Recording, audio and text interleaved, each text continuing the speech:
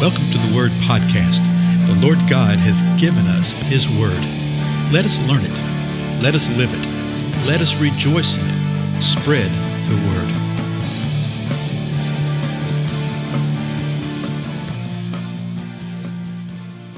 Blessings, everybody. This is Dale. Thank you so much for joining me today on the Word Podcast. We're continuing an examination from Isaiah chapter 8 and Psalm 91. Specifically related to what is occurring today in the world. This is March 2020. We're in the midst of the coronavirus outbreak. It is literally media-induced and media-driven mass hysteria. But I tell you what, people are buying into it in multitudes of levels. But the Lord tells us not to do that. I mean, He tells us in many places in Scripture. We may chase some more of these things around, I'm not sure. But I know, just one of the major things you see in Scripture repeated hundreds of times is that we are to fear not. We are to not walk in fear. And in Isaiah 8, we saw that it said, don't fear what the world fears. Don't dread what the world dreads. I mean, it's just forthright. It's point blank. The people of the Lord do not fear in the same way as people of the world. The people of the world fear one another. They fear a situation. They fear a circumstance. We are told as believers to fear the Most High God and He alone. But I tell you what, I think probably a majority of those who are believers, and I'm talking about the true believers, operate and function within fear. It manifests itself in several ways. And don't be shocked. Don't be surprised. I mean, I've literally been told recently to not speak of these type of things. Okay? To not speak of these kind of things. To not let people know what the Word of God says about these kind of things. And you say, well, why would somebody do that? Yeah, isn't that a great question?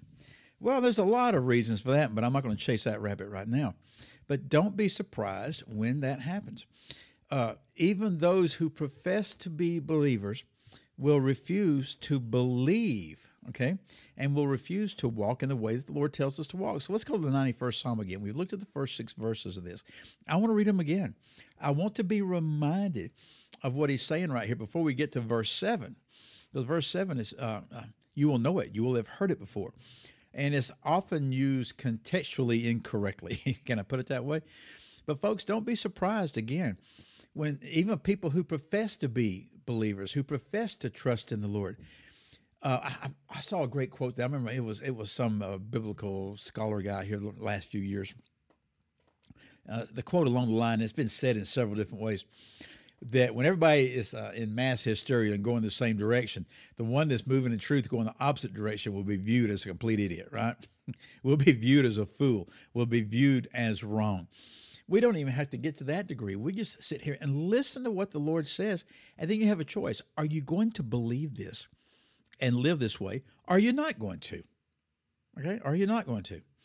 And so far too many who profess to be believers don't do it because their lives reflect that they live in absolute fear.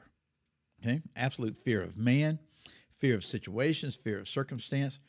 I mean, fear of the dark. You wouldn't believe how many people are afraid of the dark, that kind of thing.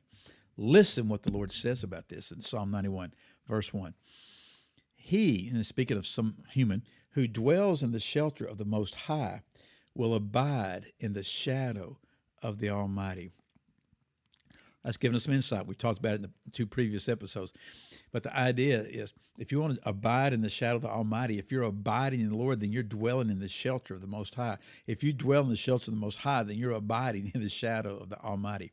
Verse 2, I will say to the Lord, my refuge and my fortress, my God in whom I trust.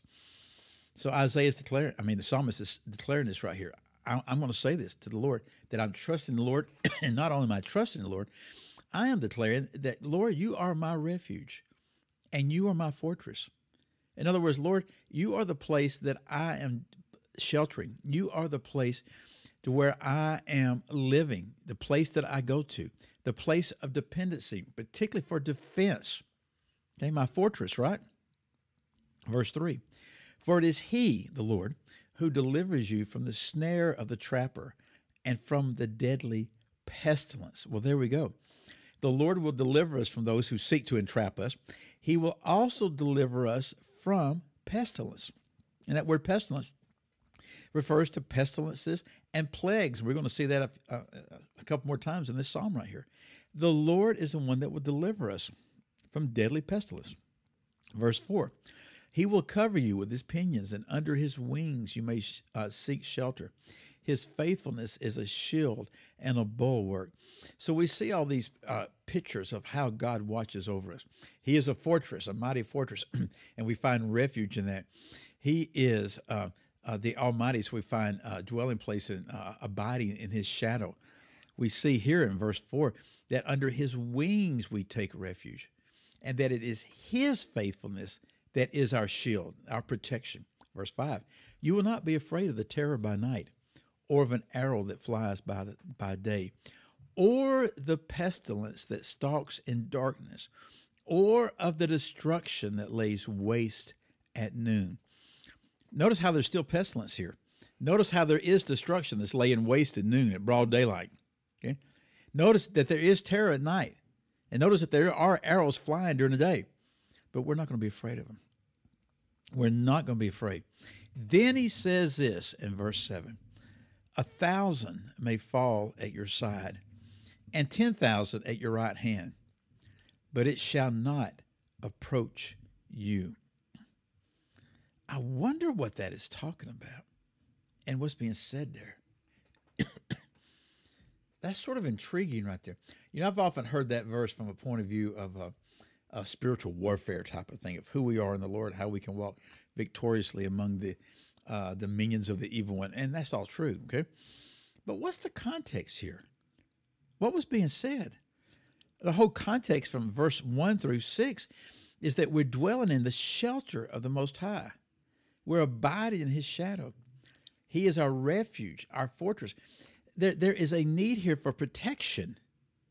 Okay? We are under his wings. He delivers us from the one who entraps us, and he delivers us from deadly pestilence. So there's a need for deliverance here in the midst of this psalm that's being expressed. And so the psalmist, I think, is literally saying, the Lord's going to protect us from that pestilence that stalks in the darkness, okay? He's going to protect us from the destruction. 1,000 may fall at your side and 10,000 at your right hand, but it shall not approach you. What shall not approach us? I'm giving you time to think about it. I know you're not reading it right now, but you're sort of thinking, right? Well, he's speaking of the pestilence. He's speaking of the darkness. He's speaking of the terror, but particularly of the pestilence. And he's saying, you know, you may have 1,000 that dies on one side of you from this pestilence and 10,000 that dies on the other side. But it shall not approach you. Verse 8, you will only look on with your eyes and see the recompense of the wicked. Woo, this is nearly a hard word here, isn't it? He's saying what you're going to do is, if you're going to trust in the Lord, then the Lord is going to protect you from this, and you're going to look with your eyes, and you're going to see the recompense of the wicked. We will see what comes of the wicked. Now think of that. What that means, what that is saying, what the Lord is communicating to us in relationship to all this. So, look at this again. Verse 9. For you have made the Lord my refuge, even the Most High, your dwelling place. He starts off with that in verse 1, and he ends with it in verse 9. This is the reason that we can walk without fear. This is the reason that we as believers can live the way we can live, because we've made the Lord our refuge. The Most High is our dwelling place. So folks, do not fear. Do not be surprised. I highly suspect that this is just the beginning. Okay, this is just the beginning of things that we can't even imagine. Fear not. The Most High God is with us. Again, I'm Dale. I'll see you in the next episode.